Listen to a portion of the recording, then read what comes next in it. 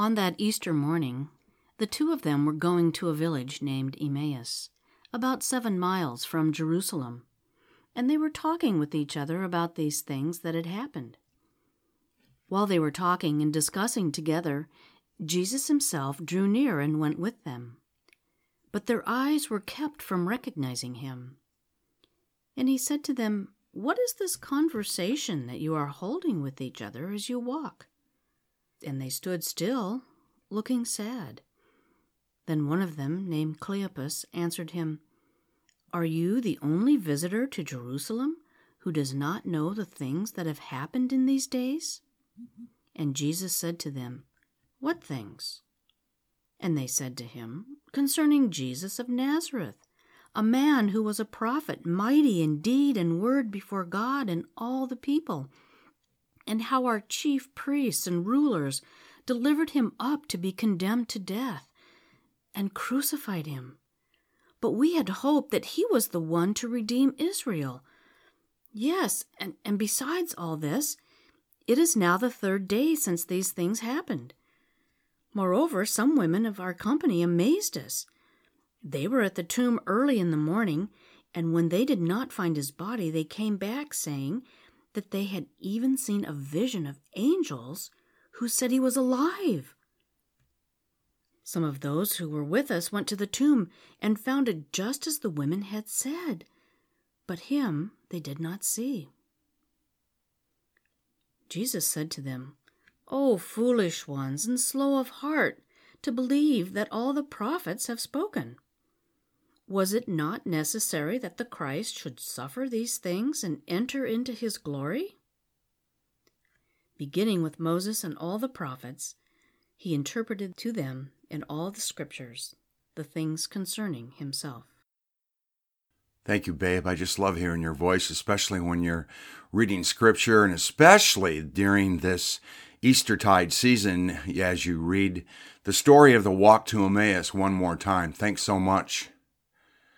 Well, I'm really wanting this midweek message to be a message of hope, a message of Easter life, a message of new things, new vistas and visions for us. The story of the walk to Emmaus, of course, has so many dimensions and so many layers of meaning, and some of those layers we talked about on Sunday. But the one that keeps coming to me during this midweek time is this thing about easing restrictions, opening up the economy, widening out our travels so that we can all leave the compound. But I just want to say from my perspective, and by the way, I have talked this over with some of our church leaders, and I thank you. I thank you for Doug Nichols and our leaders, our city leaders here in the city of Yuma, Arizona. They've made the decision that we still need to be in lockdown, so to speak, that actually, if anything, we need to tighten our grip on the restrictions that we've been following. Things in Yuma County are moving certainly slow compared to the rest of the country. But I agree. Now is the time. Now is the time, my friends, to get a grip, to get a hold, to contain the widespread, the spread, of course, of the coronavirus as well. What does this have to do with Easter, and what does this have to do with an Easter message? Cleopas and his friend, as they traveled from, you could just envision it, as they traveled from Jerusalem to Emmaus, they may have said to themselves, we're in the midst of being sheltered in, of being paralyzed. We're in the midst of our thoughts, our dreams being dashed. We're in this time of our lives where, forget it, there's nothing going to hold us back.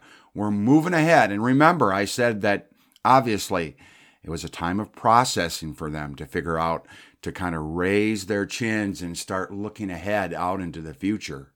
We called last Sunday's message Turning the Page. But today, now, we can still do that in our hearts.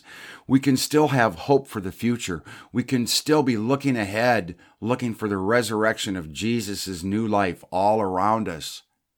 And at the same time, let's continue to honor our leaders, especially our local leaders who might be saying, you know what, in our case, where we're at, where we're living today, with what we know, with what's going on around us, we still need to be careful. We still need to be concerned about social distancing. Let's open up the economy, but let's do it carefully and slowly and wisely as we look to the future. It's time. It's time to turn the page. It's also time to allow wisdom, and I'm going to say this. I'm not much of a scientist. Let's allow wisdom and patience and the guidance of our healthcare and our scientists as we open up our lives and as we open up the economy. Wherever you're hearing this, your local people, I believe, our local people have a better handle on what's going on in our current situation where we live. Oh God, be with us, bless us, guide us to honor our worldwide leaders, our federal leaders, our scientists across the globe. Guide us to take their advice with wisdom, and also, oh Lord, guide us to work together with our communities in which we live, that we might branch out in time, but wisely, with your grace and with your leading and your strength and your protection, oh God. It's in the name of Christ our Lord that we pray all these things. Amen and amen.